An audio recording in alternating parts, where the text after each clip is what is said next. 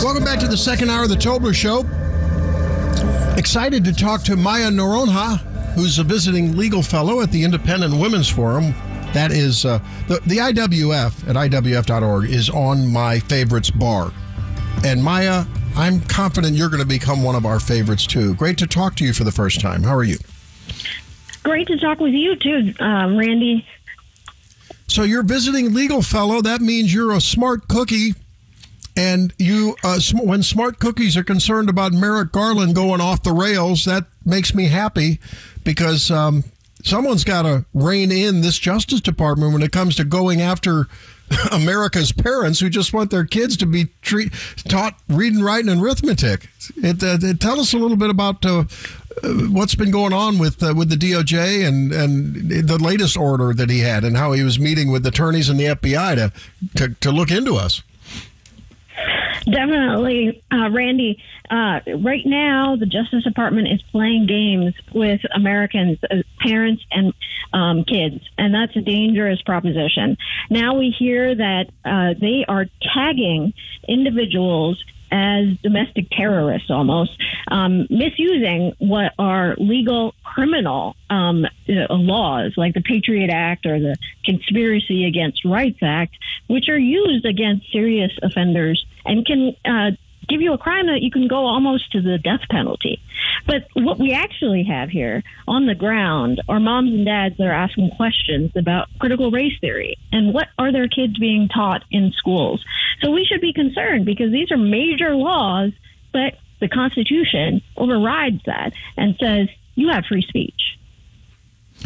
So, how do you answer those who say, as Terry McAuliffe did, the now defeated candidate for governor in Virginia, when people are saying on the left, no, it's not being taught. Critical race theory is not being taught. We're not going into the schoolroom and saying, children, this is the critical race theory module in your fill in the blank, history, English, math, whatever course. How do you push back on that? How effectively can American parents push back on that? Well, you just look at the facts. They tell you everything. If you look at these great organizations like Parents Defending Education, they have legal organizations. They're filing lawsuits. They're protecting the First Amendment rights of these parents, and they're winning. You look at this letter from the National School Board Association, they're in denial. We at Independent Women's Forum have pointed out the lies, the unicorn fact-checking that they claim it doesn't occur in the K through 12 context. But it is. With COVID, parents finally seeing on their screens what kids are being taught, what those school board sessions are actually discussing. It's been eye-opening. Sunlight is the best disinfectant, and now we're seeing a lot of individual people, and we've been encouraging moms to speak out every day. What do you make of the testimony of Merrick Garland that is now on the, after some whistleblowers have come out and said, some emails came out when he, told Congress that this was not in any way, shape or form intended to, go after these folks and so forth. And then the FBI, I've heard some people say, well, when they are using some kind of a code for a repository, it sounds like a computer file or some kind of a Dropbox file. That's the way the FBI and the DOJ are defending it, wherein if school board member A, at least this is the way I'm visioning it, if school board member A in whatever jurisdiction feels as though there was a threat against them or had a Facebook threat by parent B, they could report to the FBI and then that would go in some file. And it's just a matter of having a structure by which to organize complaints, because I'm sure the FBI gets complaints all the time. Is that a legitimate defense of what's going on at the DOJ? It's just they have to identify, they have to investigate things. I mean, as an attorney, is this a jurisdictional issue? And is the FBI, I'm trying to be a devil's advocate here because it's always good to understand the other side of the story. Is this just nothing more than a hyperbolic, caked up thing on the part of conservatives, and the FBI is really innocently just filing complaints in a standard way, or is there more? Is it more sinister than that? Well, after working at a federal agency, you see what comes out in press statements and comes out in hearings, and then you see how, in practice, how it works. So, as Senator Grassley pointed out at the hearing, they're not being forthcoming. They're not being transparent at the higher levels, at the White House. And if you listen to the testimony of Garland, he said somebody was working on this. He was kind of kept out of the process. And Senator Grassley said, wait a minute, you run this agency. The agency appears, and the White House appeared to be running you. So it's folks, the politicals at the White House who are calling shots. The rank and file FBI are told and follow chain of command to do what they say. But they receive these complaints, and they're told by higher ups, use discretion, even if you don't have that discretion, and follow up on this and make it a politicized issue instead of just a law enforcement issue. Okay. All right. Well, that's what I'm thinking. Basically, I mean, so Maya, you do have, I mean, you're confident there is at some level, maybe not the operational boots on the ground. Hey, I'm just an FBI field office guy, and if someone makes a complaint, I got to put it somewhere, and we're using, file, XYZ under complaints, to put it. But at some level, the DOJ, I mean, you feel confident saying there is some weaponization, political weaponization of the FBI and the DOJ to try to squelch parents having a voice in their children's education. It's that simple, right? And as a lawyer, you should know local government plays that role. But constantly they're trying to make this national issue. And we've seen at school boards where they're trying to make moms and dads unemployed by sending in activists, keeping this record where, average Americans could be targeted. That's the great concern here, because, we uncovered this letter from a national advocacy group based out here in outside of D.C., and it doesn't fit reality. These parents are, speaking with civility, but they're being attacked by their fellow, communities and the national community. Whereas Merrick Garland should know this is a local matter. Federal government should not be, intimidating local police officers and local school boards and local parents. They came out and said, hey, wait. Yeah. I mean, that's what I never understood about the whole issue. I mean, what in the world jurisdiction do they have? I'm sure at some level the FBI needs to get into a local issue because of their jurisdiction. I mean, I don't know how those definitions and those boundaries are formed, but I mean, there's the local police at the city, the county level, right? I mean, isn't that what law enforcement would be about? If there's a scuffle at a board meeting, just like there's a scuffle down at the Alibi, saloon, that local law enforcement takes care of that, right? Yeah, and if you actually listen to national and local school boards, they're distancing themselves from this National School Board Association and saying, we want this to remain a local issue. So why is the FBI and all these federal prosecutors involved? That, how are kids, what they're taught in schools is inherently a local issue. And even, attorneys general appointed by Democrats have long said, hey, wait, we got to be careful with this criminal power. There are rights that you should also be protecting. And the fundamental one, the first freedom is in the First Amendment, free speech. Yeah. Yeah. Well, I don't know. I'm just troubled by this because while we may not see indictments and grand juries, at some federal district court level, come down on a parent who at a board meeting threatened someone, said, oh, I hope you get COVID-19 and end up on a ventilator, whatever. I don't know that that's going to happen, but it doesn't have to happen. Just the very fact that parents know that the FBI is looking at them or can look at them and they're in the crosshairs, that alone is going to make me, if I'm a parent with a child in school, I'm going to have second thoughts about being vocal. It's just human nature, isn't it? And especially at this time in our society where we have seen it for 4 years, we saw the Justice Department or the security agencies in our country, both of them go after a president on baseless information, fake, phony dossiers, right? So intimidation is the ultimate weapon here, isn't it? I mean, they don't even have to indict anyone. They just have to know that they're looking at you. That's enough to scare the heck out of me. Yeah, definitely. And that's a long aspect in federal law. You can chill speech by presenting that you're going to go after them and use all of these federal taxpayer funds, and which is a huge department funded at the federal level as opposed to the state level. And we've seen that, though, in the Obama administration, and Biden is using those tools, as we saw the IRS being sent against everyday Americans, and selectively only certain Americans who express certain views that might not be agreed by the folks in the White House. No, absolutely. I'm sure as an attorney, you probably had some interest in the Rittenhouse thing. And I wonder if I could ask you about your thoughts in the wake of the acquittal on all five counts. You saw, I'm sure, bits and pieces, if not much of the trial. Any thoughts about... I'm just curious about your thoughts as an attorney about the conduct of the prosecutors, first of all, the judge, secondly, and did the jury get it right, thirdly?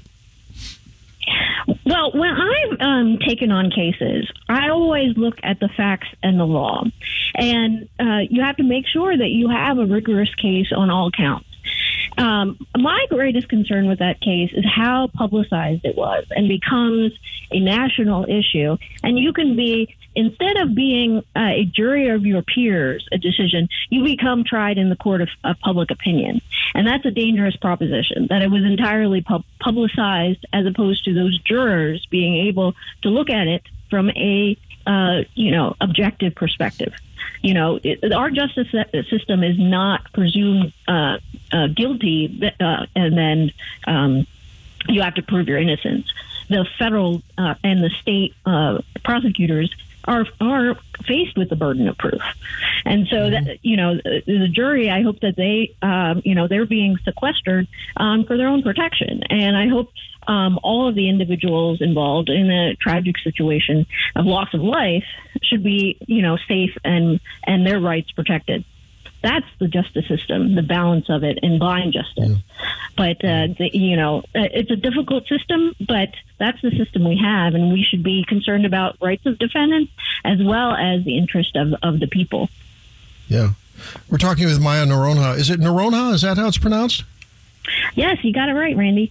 Noronha.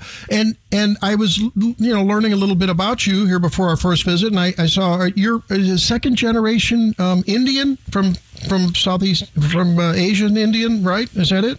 Yes, okay. It's an honor being an American, and we should, no matter where we come from, there are moms and dads who all races. We just celebrated with Independent Women's Forum another Indian American who is actually speaking out at school board. So I encourage everybody, no matter what they are, to come out and speak. Well, I wanted to ask you about the judge's comments that the left went so crazy on as a minority woman, right? Someone who has, if you were on the left, you'd have every right to be the ultimate victim and to get outraged at the judge's just passing joke about the Asian meal being caught up on the boat sitting outside the harbor. He made a comment. Did that offend you? I want to ask real people, not talking heads who need to make everything about race and bias and bigotry and white supremacy. From a white male who's over 50 to a woman of color, did that outrage you? That little joke about the Chinese food being late because it was on the, backed up on a cargo ship? Well, that's a concern. What I, in civil rights law, I view it a race-blind country. That's what Martin Luther King, advances. And so that's what civil rights law is about. That's what, individually I believe. And you should, treat other people with respect and civility, particularly if you're a judge. So, cultural competency is something I've seen in the communities that they don't really understand. But everyday Americans, they treat each other with respect. So, you often wonder whether, individuals in power are exercising what they do fairly. So it concerns me as an American, not just as a lawyer, when people make comments that are insensitive. Okay, well, I guess we're going to have to agree to disagree on that, because I grew up in an era where, look, I make jokes about myself being, hair challenged and a face for radio, which is very true, Maya, very true all the time. And there was a time when I grew up, I played in the band business in St. Louis, and I had Italian guys working with me, and they would always joke about Italian jokes and everything. There was a time I worked with Polish people who made jokes about Polish people, and people were thicker skinned in a past time. They weren't so sensitive. I'm concerned about that. I have to tell you. What do you think about that? I mean, isn't it an important part of civil rights, the ability to, in America, don't we have the right to not be offended, and to not worry if someone's offended either, and to maybe just be less worried about things we can't control genetically, and be more responsible and worried about those things that we can control performance-wise? What do you think? Well, I think identity politics has really impaired that. If somebody makes an offhand comment, is it really, what I enforce and have seen in civil rights laws are real egregious intentional discrimination. Yeah. And when I see something that, I disagree about it, I'm free to speak and address it. Ask, maybe you shouldn't say that, but, others can say how they feel and what they say. So there's a balance that needs to be struck. Yeah. Well, I can tell you for Randy Tobler's sake, I go out of my way long before there was critical race theory and social justice and concerns about white privilege. I have gone out of my way throughout my life because I'm aware of the past, and I'm aware of how people have been oppressed because of things they can't control.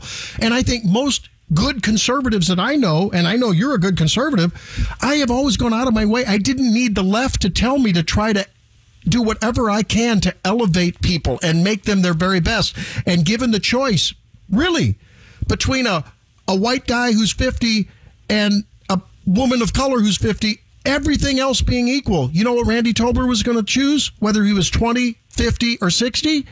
The woman of color, because I want to give her a chance. I want to see her do their very best. So there you go. I'm just saying, we don't need to be beat up about our biases, and I'm tired of being beat up about our biases. And I think that I hope the civil rights lobbies don't rub our faces in it, if you know what I mean. But at any rate, hey, it's a great discussion. I'm thankful that you were with me, and thanks for your great analysis and all the hard work you're doing on the DOJ and their threats to parents. And again, you're a visiting fellow at Independent Women's Forum. How long does that last? Is that a year long, or how long?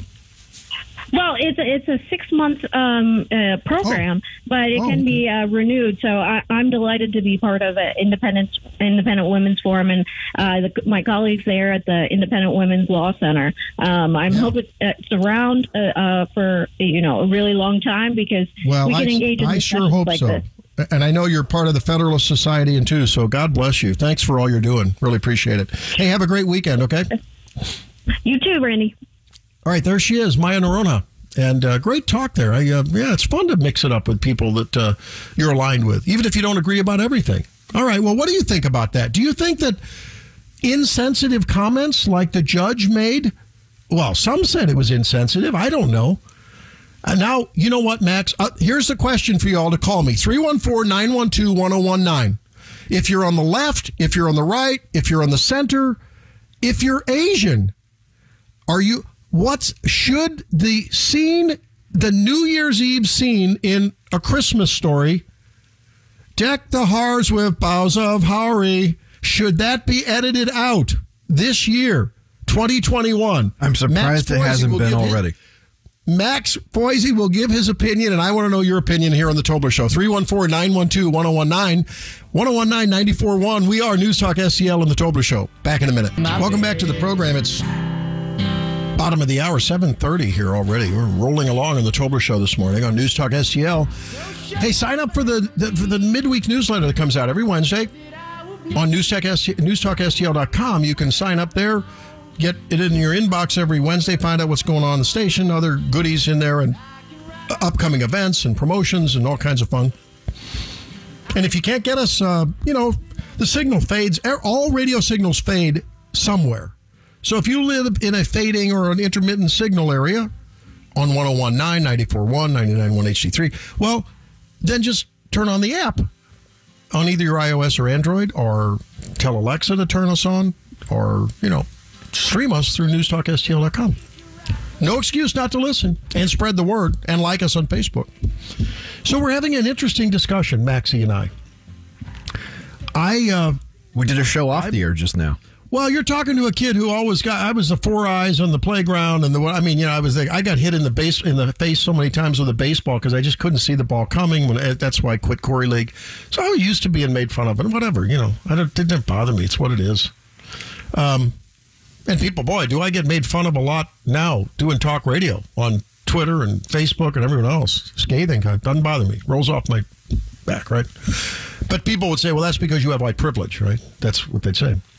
Easy for you to say. Well, but my lived experience has been that way, right? I've often said, if my wife and I ever do a podcast, we're going to call it Beauty and the Beast, and I ain't the beauty. So, what do you think about that? Was the judge's comments in the Rittenhouse trial? Maya and I had a disagreement. I mean, I asked. I've always wanted to do that. I asked a woman of color, do those kind of things bother you? Do they really? Well, we have to be careful. We have to be. And I understand. And I don't go out of my way to make insensitive comments. But think about the entertainment for the last half a century. Well, 60 years. All of the Adirondack Jewish comedians. I mean, think about Don Rickles, Henny, all of these guys, right? They would not have a career if they were born today doing that stuff. You look at Archie Bunker and Meathead back in All in the Family. That would not happen. Those would be unacceptable because they made fun of stereotypes. Well, I think, and with all due respect, we still have those performers. They're just called Dave Chappelle. He's doing the same thing. He's standing in the same shadow or the same shoes as Don Rickles. But here's what's bothersome. If I were to do that, because I don't have black privilege, I don't have black comedian privilege. If I was to do that same stand-up routine, I would probably go to jail, right? I mean, I'd have death threats. What? How insensitive? Not if you were funny. You can get away with a lot if you're funny. You didn't like my joke about Dr. Rachel Levine being the rear admiral as she did the colonoscopy on Joe Biden? It was just 15 minutes to get there. Well, I got time to fill, man. Let's go to Vince. Vince is on the line. Vince, what say you about Judge Bruce Schroeder's in the Rittenhouse trial comment going into a break that, hey, we got the Chinese food is late. The Asian food, he said. He didn't say Chinese. The Asian food's late. It must be on one of those ships backed up on the Long Beach, harbor. What say you? I thought it was funny. I just turned 60, and if you couldn't take it when I was growing up, well, then that just opened the floodgates. And we found people were too sensitive and a little too full of themselves and looked to get outraged all the time. It was open season. So it's best that you kind of roll with it. Yeah, we live in an outrage culture. Now, you know what the left will say. The left will say your lived experience isn't the same as theirs, and so you don't know what it's like. So how can you be so insensitive? But why was it that the Asian community didn't excoriate, eviscerate, and maybe they did, maybe it wasn't reported, the scene in The Christmas Story? Because frankly, I think I'm thankful for all of the Asian people in my life that are so brilliant, I've worked with so many great people of Asian descent in the medical community, whether it's in the research community at Washington University, a large contingent of people doing work in the labs there, doctors, postdoc fellows, post-grad students, and I honor them. But I mean, so there was a little, so that scene in The Christmas Story, should that now be censored and eliminated? I don't know. Well, again, as far as I'm concerned, I don't think so. But, I'm not going to be the person at the party that's going to try to pull it off because I can't. But then again, I'm not the guy that's going to be outraged over everything too, Randy. Right, and I don't think any of us are going out of our way to try to make people feel bad. But, I mean, look, every group has its idiosyncrasies. And if we just have fun with one another's idiosyncrasies, I mean, think about it at the work site, right? Guys do it all the time. They make fun of one another, and they're like, you know what? They make fun about their male parts, or about, it's like antler envy in the deer community. Deer, I'm going to fight. My antler's bigger than your. I don't get it. It's just the thin skinnedness of people is very distressing to me. It's getting to the point where you can't say anything that doesn't offend someone, and at some point you don't make progress if you don't have conversation, right? And I don't know. It's just I thought when Trump was in for his term, I sort of saw that outraged kind of ambiance, if you will, that it started to go away, and the left didn't like it because it started to take away some of their power. They like to use that as a weapon, in my opinion. So anyway, well, no, that's right. Great weekend, Brady. Well, hey, you too. Yeah, and the other problem with this whole issue of outrage and cultural sensitivity is that at this point now, and we started by talking about hitting all the hot button issues, Max.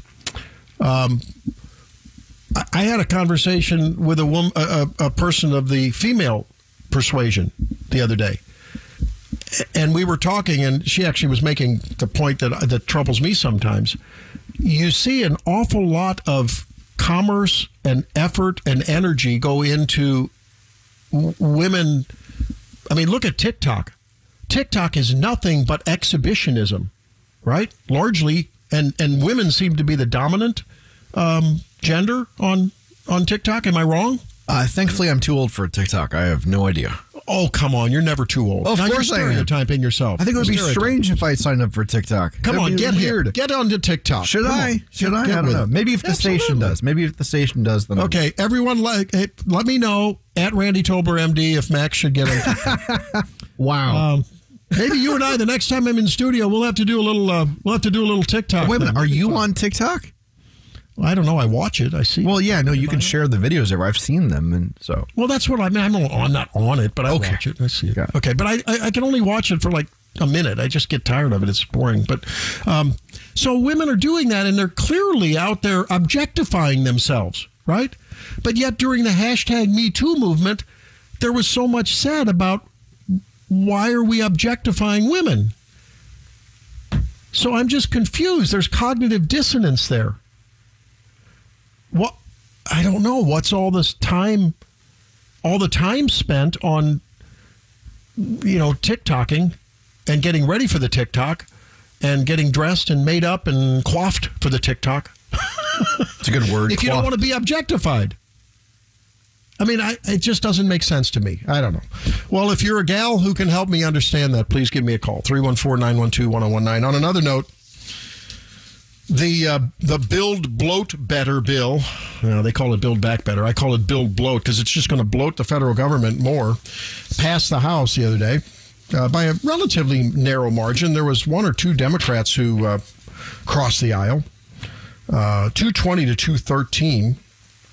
And it calls for universal pre-K capping child care costs for many families, negotiating lower prescription drug prices, read that as less R&D for the pharmaceutical industry, and expanding tax credits for reducing carbon emissions. So a large swath of the green agenda is being realized here if this passes the Senate. Tax enforcement efforts at the IRS, and raises taxes on corporations and very high-income Americans. I just wish we'd stop having the whole tax enforcement and people should pay their fair share. Why can't we just say, how much did you make? Give me 10% of it. And I would even concede going back to, okay, let's do a tiered flat tax. no deductions, no nothing, but low tax rates. How much did you make? Give me 5% if you make under X. Give me 10% if you make between X and Y. And give me 15% if you make between Y and Z. What's wrong with that? You wouldn't need, the bootstrapped IRS agents to be looking at every little, deduction you claim. And did you do this right? And did you follow the, 20,000 page tax code? Of course, I guess the accountants out there don't like that, maybe, because, but they could still do corporate accounting. There's a lot of accounting needs to be done. You just wouldn't be doing tax accounting. Why we wouldn't have to worry about everyone paying their fair share. Jeff Bezos would just write a check for 15% of his $10 billion he makes a year, whatever it is. What's wrong with that, Max? Tell me where I'm wrong here. Just a flat tax. What's wrong with that? I can detect no lies, sir. You agree? Yeah, absolutely. That makes sense to me. That's your libertarian streak in you. Yeah, that's right. All right, well, let's step aside, and then we're going to... Don't we have a guest coming up here? We've got Virginia Kruta, who is probably... a regular hit with Virginia Kruta. She's probably all over TikTok. That's what I'm guessing. You think Virginia's on TikTok? She's probably all over it, yeah. I want to ask her about objectifying women, deck the Hars with boughs of Hari, and all other things totally insensitive and outrageous here on the Tobler Show. Politics, religion, and whatever else that you're not supposed to talk about. That's what we do because we are putting woke to sleep. Randy Tobler with Max Foisey. We'll be right back. What kind of idiot 17-year-old gets a giant gun and goes to a riot? He has no license. He has no training. He thinks he's going to scrub graffiti off with his AR-15. I mean, the stupidity of this is like, what could possibly go wrong? Matter what the facts are. Yeah, and I enjoyed that montage that you just played, particularly Jeffrey Toobin calling Kyle Rittenhouse an idiot. Yeah, I'm glad that you could see his hands throughout that entire analysis. Anyway. Well, I think that was the clip of the week in terms of giving some humor from the talking heads over there at Fox. That was Joe Concha after Toobin called Rittenhouse an idiot. And so I don't know. One of our favorite people in the whole wide world is Virginia Kruta of the Daily Wire. And she checks in with us weekly. And I don't know, Virginia. I think it's a crazy, crazy world. But that was a good one for Joe, wasn't it? Yeah. Oh, yeah. Well, I love Joe Concha. He's great. He always has something interesting to say about, especially media coverage of what's going on. And since that's kind of my beat too, I kind of follow him, and he's really good at what he does. Yeah, very, very good. So I don't know if you've been monitoring the show here before you came on, but we're just talking about sensitivity and just outrage and people just having, it seems like, an increasing thin skin. I was raised in a time when,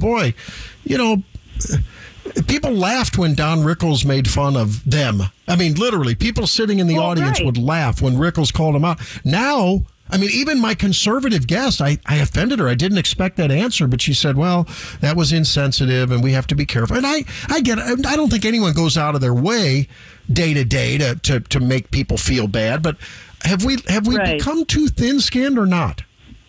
I think so. I don't know if you remember when Dana Carvey, he parodied George H.W. Bush on Saturday Night Live, and George H.W. Bush called him and invited him to the White House. That's right. Yeah, when you could laugh at yourself, and then wasn't it W who brought an impersonator to a dinner to make fun of him? Like, he brought a lookalike, and so he's standing next to the guy who looks just like him, and was making fun of him, like, on purpose. Remember Rich Little? You can't laugh at, right? You're right. You can't laugh at yourself anymore, and you're not allowed to laugh at other people because everything's offensive. And I have a problem with that. I think that this nation as a whole became a lot less healthy when we lost the ability to laugh at ourselves. Yeah. And I think that's what you see in this thin skin, this idea that you no longer have a right. Your right to not be offended now trumps other people's right to free speech. And I think that is a problem. You're so right about that. It's almost as though that's become a part of the Bill of Rights to not be offended, right? And that's just that smacks so it's just not far there. and so So 180 degrees from the mores and the ideals that really underlaid the beauty of this country, which was rugged individualism and a healthy respect for the fact that, hey, we are a tough, resilient people. And yeah, if you want to, you can choose to be affected negatively by your circumstances, whether it's what someone says or what's going on elsewhere in your world, or it could be a hurricane. It could be someone talking about you or your identity group. But on the other hand, it was rising above that fray that brought us to greatness, wasn't it? Yeah, I would agree with that. And I think that you're right that people are now too sensitive, and that, but you see, I mentioned H.W. Bush and George W. Bush. I remember reading something about, I want to say it was like the White House Correspondents' Dinner or something, and Bill Clinton didn't want to go because he didn't want to let somebody make fun of him. He thought it was like demeaning or something. And I think, well, you're missing the point. Like, that's what you're supposed to do. It shows you. I mean, yes, you're supposed to be the leader of the free world as president. Yes, you're supposed to, project strength and what have you. But the people don't identify you if they don't recognize you as a human being. Right. And I think that standing up and allowing yourself, that self-deprecation, it really connects you with the people in a way that being aloof, and like I remember people accuse President Obama of being aloof and condescending, and you don't connect with people who are always talking down to you, but you do connect with people who are willing to laugh and let their guard down a little bit. Yeah, I always remember his it's indelibly etched on my mind, that sort of chin in the air, looking out over the crowd there after the election that night in the Chicago, on the banks of Michigan, Lake Michigan. And I thought, wow, that sort of set the stage for that arrogance. I'm an erudite academic, and I know all of the smartest people in the world, and we're going to make sure that we make the right decisions for you. Just shut up and let me drive the boat, And that's just not an American ideal. Right. Say what you will about guys like George W. Bush, who, often projected that cowboy, the swagger and not necessarily getting all the words right in the sentence. And, people said that he was stupid and because of the way that he talked, but he was real. When he opened his mouth, you didn't feel like he was trying to put you down. Yeah. Yeah. You felt like he's not trying to teach me something. He's just trying to talk to me. Right. And there's a big difference between, when you go to college even and you have professors that are constantly trying to teach you something. I realize that's the goal of college, is for you to learn something. But sometimes you learn more from the people who just want to talk to you. Yeah. We're talking with Virginia Kruta with the Daily Wire. Hey, at VA Kruta is Virginia's Twitter handle. What are your thoughts about the Rittenhouse trial? And are you glad that I'm glad that there's not huge, violent, destroy the city riots, at least not yet, in the wake of the acquittal. How about you? Oh, I agree with that. I think that I said this yesterday. I think that this wasn't just the best verdict that they could have come back with. Based on the evidence, it was the only verdict they could come back with, and that he was acquitted on all charges, obviously, because whether or not you want to talk about how wise a decision it is for a 17-year-old to walk into a riot, we can have that discussion all day long. But we can also have a discussion about how wise it was for everyone else to walk into the riot, regardless of their age and whether or not they were carrying firearms legally or illegally. It's not a smart place to be, and it doesn't matter how old you are. So that's a different discussion entirely. But once they're all there, the only question that was up for debate was whether or not he feared for his life and took the actions that he did in response to that. And I think that there is no question, based on the evidence, that that's what happened, that he was afraid He was being beaten over the head with a skateboard and kicked in the face. And he responded in a way that, while unfortunate and tragic, was certainly reasonable. And no, you're so right. And I Max, if you can play digital file number 10, it's interesting. Remember how President Trump was excoriated right after the shooting back in August of last year. And this is what he said. And it's interesting how he took such a beating for saying just what he said here. And yet, turns out, I think he's been vindicated. Take a listen. Condemn the actions of vigilantes like Kyle Rittenhouse. Well, we're looking at all of it. That was an interesting situation. You saw the same tape as I saw, and he was trying to get away from them, I guess, it looks like, and he fell, and then they very violently attacked him. And it was something that we're looking at right now, and it's under investigation. But I guess he was in very big trouble. He would have been. He probably would have been killed. But it's under investigation. So isn't that interesting? Now, as a journalist, Virginia, I know that you are very precise with your words and you don't use words and recognizing their definition inappropriately. He's been called a vigilante. And when I look up vigilante, it talks about a member of law, not a member of law enforcement, but they pursue and punish persons suspected of law breaking. All he was doing was erasing graffiti, and he had a defensive weapon, which turned out to save his life. But he was not running around the city, as he was portrayed by many of the media, looking for trouble from the best we know, right? Well, and what I think is interesting is that not one of them accused Gage Grosskreutz of going to the riot intending to hurt people. Even though he was concealed carrying an illegally owned Glock, right? Nobody cared that he was there with a gun. They only cared that Kyle Rittenhouse was open carrying an AR-15 because they've already decided a couple of things. Yeah. First, that if you were not on the side of the Black Lives Matter protesters, you are the enemy. Yeah. And the only reason you could possibly be there is to hurt them. They've already decided those things. They've also decided that AR-15s are bad no matter who holds them. Right. So the conclusion justifies the argument. It's worse.